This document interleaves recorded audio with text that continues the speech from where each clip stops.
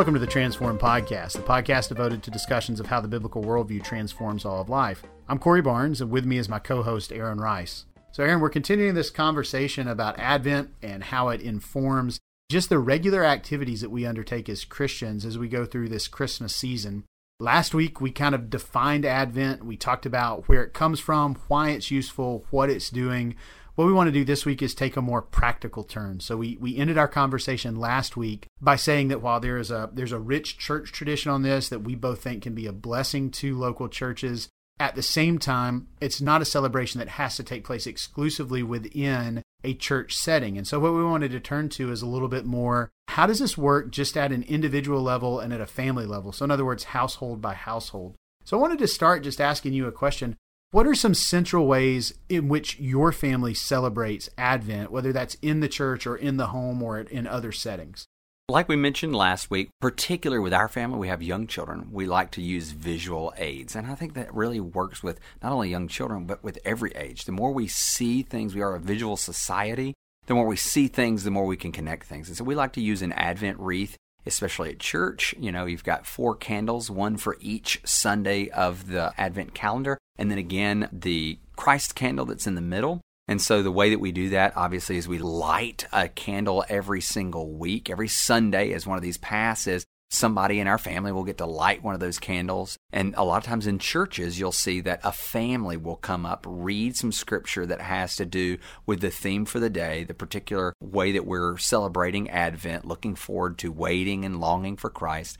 They'll light a candle, and that gives an opportunity for other families to engage in worship, right? Because worship is not just something happens on the stage, the platform. It really is the collective work. Like the word liturgy is really meaning the work of the people, the collective work, right? And so we're wanting to engage that. That's an opportunity in many churches that happens is you'll have a family that will go and read that and light the candle. So we do that in our home. We do that at church as well. And then during family devotions, we'll read passages that talk about the coming of Christ, the coming of the Messiah, and how the world will look like before and after. And then we also read those gospel stories that tell us about what's happening, you know, in the birth of Christ. Mm-hmm. Yeah. And so that's so one of the things that comes out of that then is that a central element to celebrating Advent is Scripture. So the reading of Scripture. Right.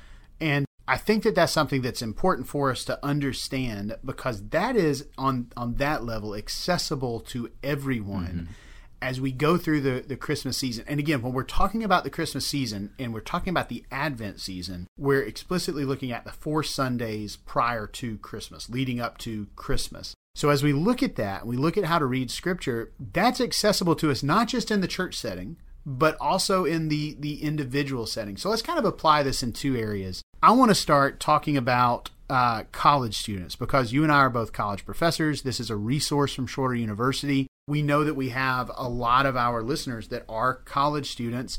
So let's kind of put ourselves in that situation for a moment, that we have one of our students that they're going home for Christmas. And actually, there's an important note here. They're going to spend Advent in 2 separate settings. That's true. It's going to start in their dorm room, then likely going to transition into maybe mom and dad's house back home. Let's kind of imagine how they're thinking through. What does it look like? What passages of Scripture are they going through? And then as they read those passages of Scripture, what's special about how they're reading those passages of Scripture at this time of year and in this celebration? You know, a few things for you to consider. There are a lot of Advent reading guides out there that will walk you through particular passages, or maybe that's a book that has got a theme for Advent that year, and you can use passages like that or resources like that. You can also just go through and read the book of Isaiah. And for this year, a lot of churches are reading passages from Jeremiah 33, Zephaniah 3, or Micah 5, right? Those are your Old Testament prophet readings a lot of times this year. So looking at those sections, also engaging the Psalms for this, right? We think about the Psalms as David and particularly David and then some of the other Psalm writers. And you think, really, is there anything that really talks about the coming of Christ? Well, there are several areas that kind of allude to that and help us to focus on that coming. Psalm 25, you also have, again, Isaiah 12. Really, the whole book of Isaiah is full of it. And then as you're looking on into The Gospels, obviously, Luke 1 and Luke 2 are huge for that, and going on. Even throughout Luke, you've got sections of Matthew, you've got Mary's song, the Magnificat, that we read and resonate with so well, especially on social issues, and think about how she relates to that. And one of the things that I would encourage families or college students or anybody listening that is going to seek to implement this rehearsal of the life of Christ year by year into their lives, especially going into these seasons like Advent and then Christmas and Holy Week and then Easter, I would encourage you to read different translations of the Bible. For me, I love to read the King James during Advent. It brings such a fresh and otherworldly type of experience, right? Because we're not reading such highbrow English anymore. We just don't. I mean, even in our emails, we seek to, whenever we're conversing with a colleague, we seek to sound as colloquial as possible so as not to be austere. But there are times in our lives that we seek to be austere. And so I would suggest reading that in the King James. This year, I probably won't do King James because I've been doing it so many years. So I'm considering reading from the Message, seeing how the Message would aptly bring those things to life. So I would suggest reading in a different translation than you do your daily devotion time, or than you do every day of the week whenever you're reading in class or in your weekly Bible study at church or whatever, so that it's clearer, or so that it brings a heightened sense of, oh, this is special. This is a preparation time for something special. So I would encourage you to do those types of things. Another thing, as you're seeking to prepare your heart and to delve into these things, find a lessons and carols service in your town, right? If you're in a college town, your college probably will do a lessons and carols service. I know here in Rome at Shorter, this is a quick Shorter plug. That's right. Our Feast of Carols service this year is on Sunday, November 24th. I know it is way before Advent, but that's how the academic calendar falls. But during that service on Sunday afternoon, the 24th at 3:30, we will rehearse many of these passages that talk about the development of Advent, right? That talks about the waiting and longing, the promise of a Christ. So you'll find those types of services at a university a lot of times, and many of your tall steeple kind of churches in town will do a lessons and carols service. And those services are going to read standard scriptures that are focused on the coming of the Christ and the promise that is fulfilled. Yeah, and let me make a note to our listeners on this as well, because here's one of the wonderful things about the way Advent works. At a lot of churches where, for those of us who are more conservative evangelical, there's churches that a lot of times we would say, well, I don't know if that's necessarily a place that I'm going to find a lot of camaraderie in my theology there.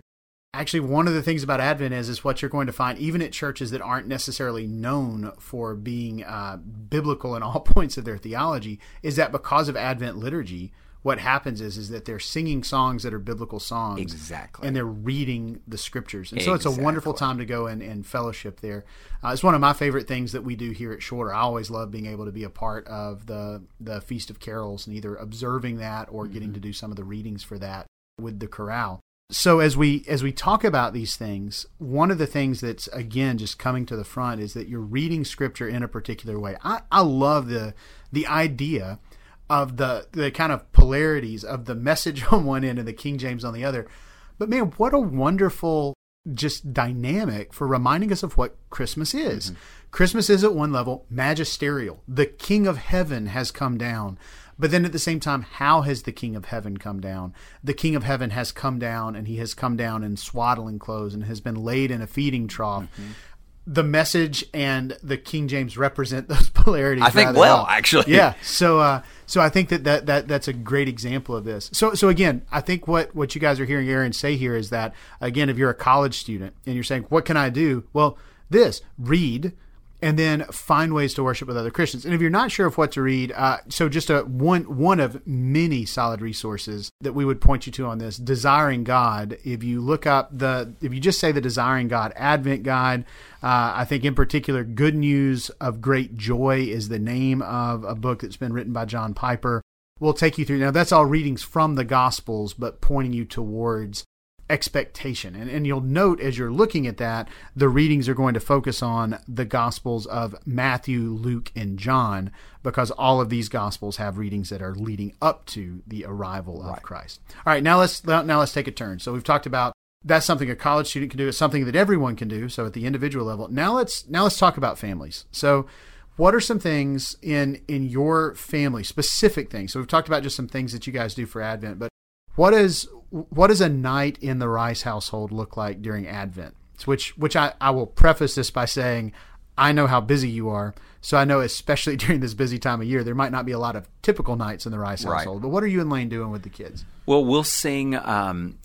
Honestly, we'll sing Christmas carols. Sometimes we'll teach them in foreign languages, right? And so we'll sing O Come, Emmanuel, but we'll also sing Veni, Veni, Emmanuel, right? And because we're longing to connect our children with the broader Christian church, right? That the church is not just 2019 and 2020. The church has been around since the time of Christ, right? And even God's people going far back than that, right? We always have to remember that Christ didn't come into the church. Christ came into a very Jewish and a very people of God kind of a mentality, not the church. And so we want to connect our children with the past and the present. And so we'll sing those songs, and we'll sing a variety of things. Last night, Henry's already singing Hark the Herald Angels Sing. And it is, like we said, November 8th. You'll hear this later on, but he's already singing Christmas carols. And one of the things that we try to do is unpack those. We don't just unpack them at night when we're having our family devotion, but whenever we're driving to school in the morning or whether we're going to Chick-fil-A, one of our many trips to Chick-fil-A, these things come up. What does it mean, veiled in flesh, the Godhead see, right? What does that mean? Hail incarnate deity. What in the world for a 5-year-old does that mean? And so we seek to find moments of theology in common time and space. Whether that's sitting in the drive-thru or after church, we find time to redeem those moments, both for the rehearsal in our lives as believer and for the encouragement of our children. And so Christmas carols and Advent carols give us a beautiful opportunity to do that. So we're reading Scripture and we're teaching our children the songs of the faith. Because here's the deal. These are not songs that just fall away 10, 20 years later, but they're the ones that keep over and over and over. A lot of what we do in our household is similar. One of a memory that I have that's just a wonderful memory is last year I think it was actually during Christmas. It was right after Christmas Day. But our families were together and we sang a couple of songs together as a family, which was wonderful. In the Barnes home, one of the things that we do through Advent is our family worship time, beginning the first Sunday of Advent, really begins to focus on expectation for Advent. And so what we do there is, one, we're reading particular readings from Scripture, which is a break from us, where we're usually either reading through a children's Bible, or we alternate regularly reading through a children's Bible or from passages of Scripture, especially the Psalms. Right. And we start doing some readings for Advent. I'm always going to take my girls through Genesis 3. It doesn't seem like a Christmas passage, and this is one of the. Yeah, it is, because what we have there is this. We need to recognize that this waiting is built upon the fact that we live in a broken world. And we live in a broken world that from the very moment of the brokenness, as you alluded to in our episode last week, there's this promise that the seed of the woman is going to crush the representation of evil in the serpent. And so there's going to be an end to this. We're going to go there and we're going to say, hey, do we see how this is something that everyone's been waiting for? And then we're going to ask a question after we read the Scriptures. And the question we're going to ask day in and day out through Advent is, how does this make us excited about Jesus? Now, that question will probably change as my girls get older, because they're 4 and 6.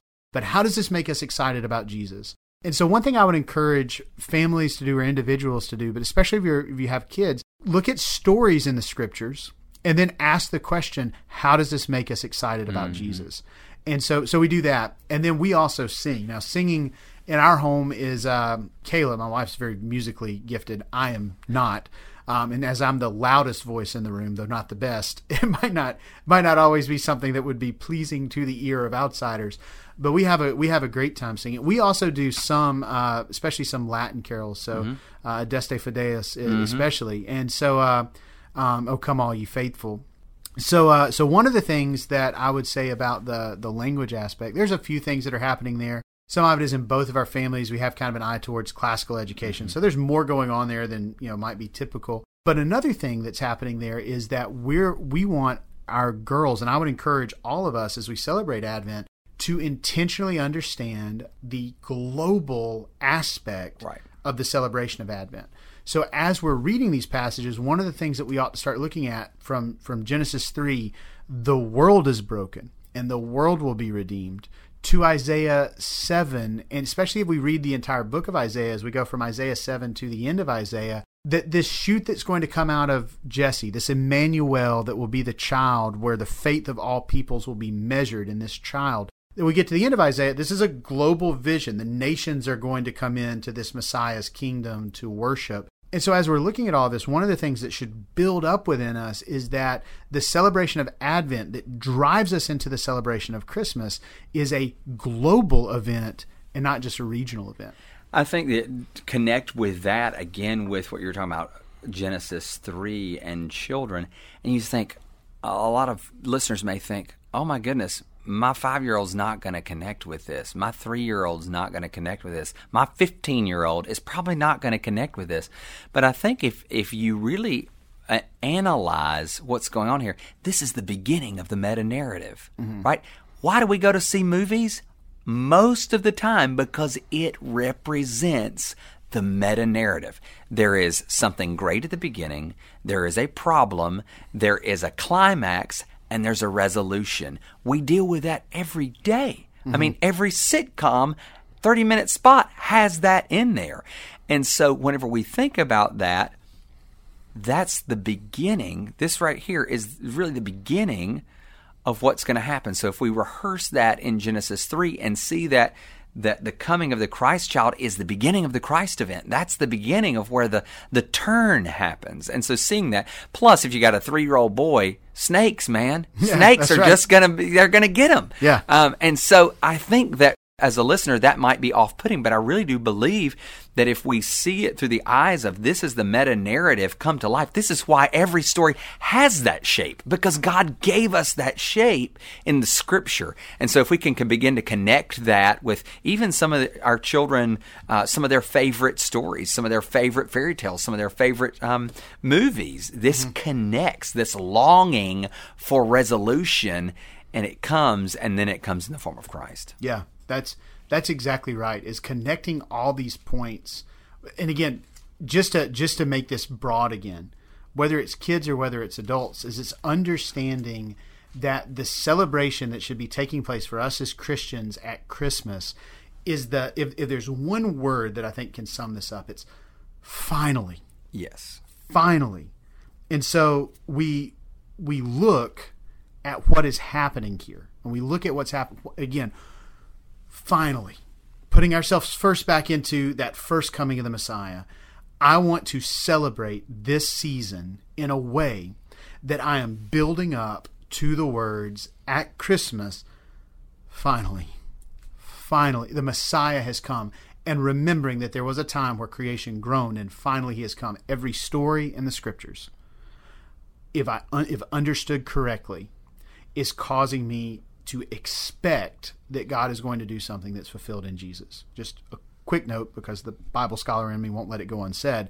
That doesn't mean every verse of the Old Testament is a prophecy about the coming of Jesus. Right. But it is a part of a story and a part of a scripture that is helping us and driving us towards expecting that Jesus comes. And then he comes. Why is this ultimately so important for me? Because we live in a cultural moment when we consider the story of God's creation that is still taking place around us, and we look not only at the good things, but we also look at the evils of our world and the stressors of our world and the brokenness of our world, and we say we're still waiting for something. And Advent reminds, what are we waiting on? The second coming of the Messiah. Here's two essential Christmas text, whenever we think about Christmas as the culmination of Advent. Not only at Christmas should we come to the point where we are not only just singing out Jesus has come. Not only should we be reading from Luke chapter 2, but we should be reading from Revelation chapter 21 and 22. Here's two quick passages that I think point us towards the appropriate celebration of Christmas when we get this sense of waiting out of Advent. We've been waiting on the Messiah. He comes at Christmas. We are waiting on his second coming. What are we waiting for? We're waiting for what John sees in Revelation 21. Then I saw a new heaven and a new earth, for the first heaven and the first earth had passed away, and the sea was no more. And I saw the holy city, the new Jerusalem, coming down out of heaven from God, prepared as a bride adorned for her husband. And I heard the loud voice from the throne saying, See, the home of God is among mortals. He will dwell with them, and they will be his peoples, and God himself will be with them. He will wipe away every tear from their eyes. Death will be no more. Mourning and crying and pain will be no more, for the first things have passed away. And it's clear in the book of Revelation that this is what we are waiting on. And so the book closes by saying, the one who testifies to these things says, surely I am coming soon. Amen. Come, Lord Jesus. Those are Advent words. Maranatha. Thanks so much for listening to the Transformed podcast. Transformed is a resource provided by Shorter University, a Christian liberal arts university in Rome, Georgia. For more resources provided by Transformed, including podcast episodes, book reviews, and articles, check out transformed.shorter.edu. For more information on Shorter University, go to shorter.edu. Tune in next week as we continue to explore issues related to the biblical worldview. Thanks so much for joining us. Take care.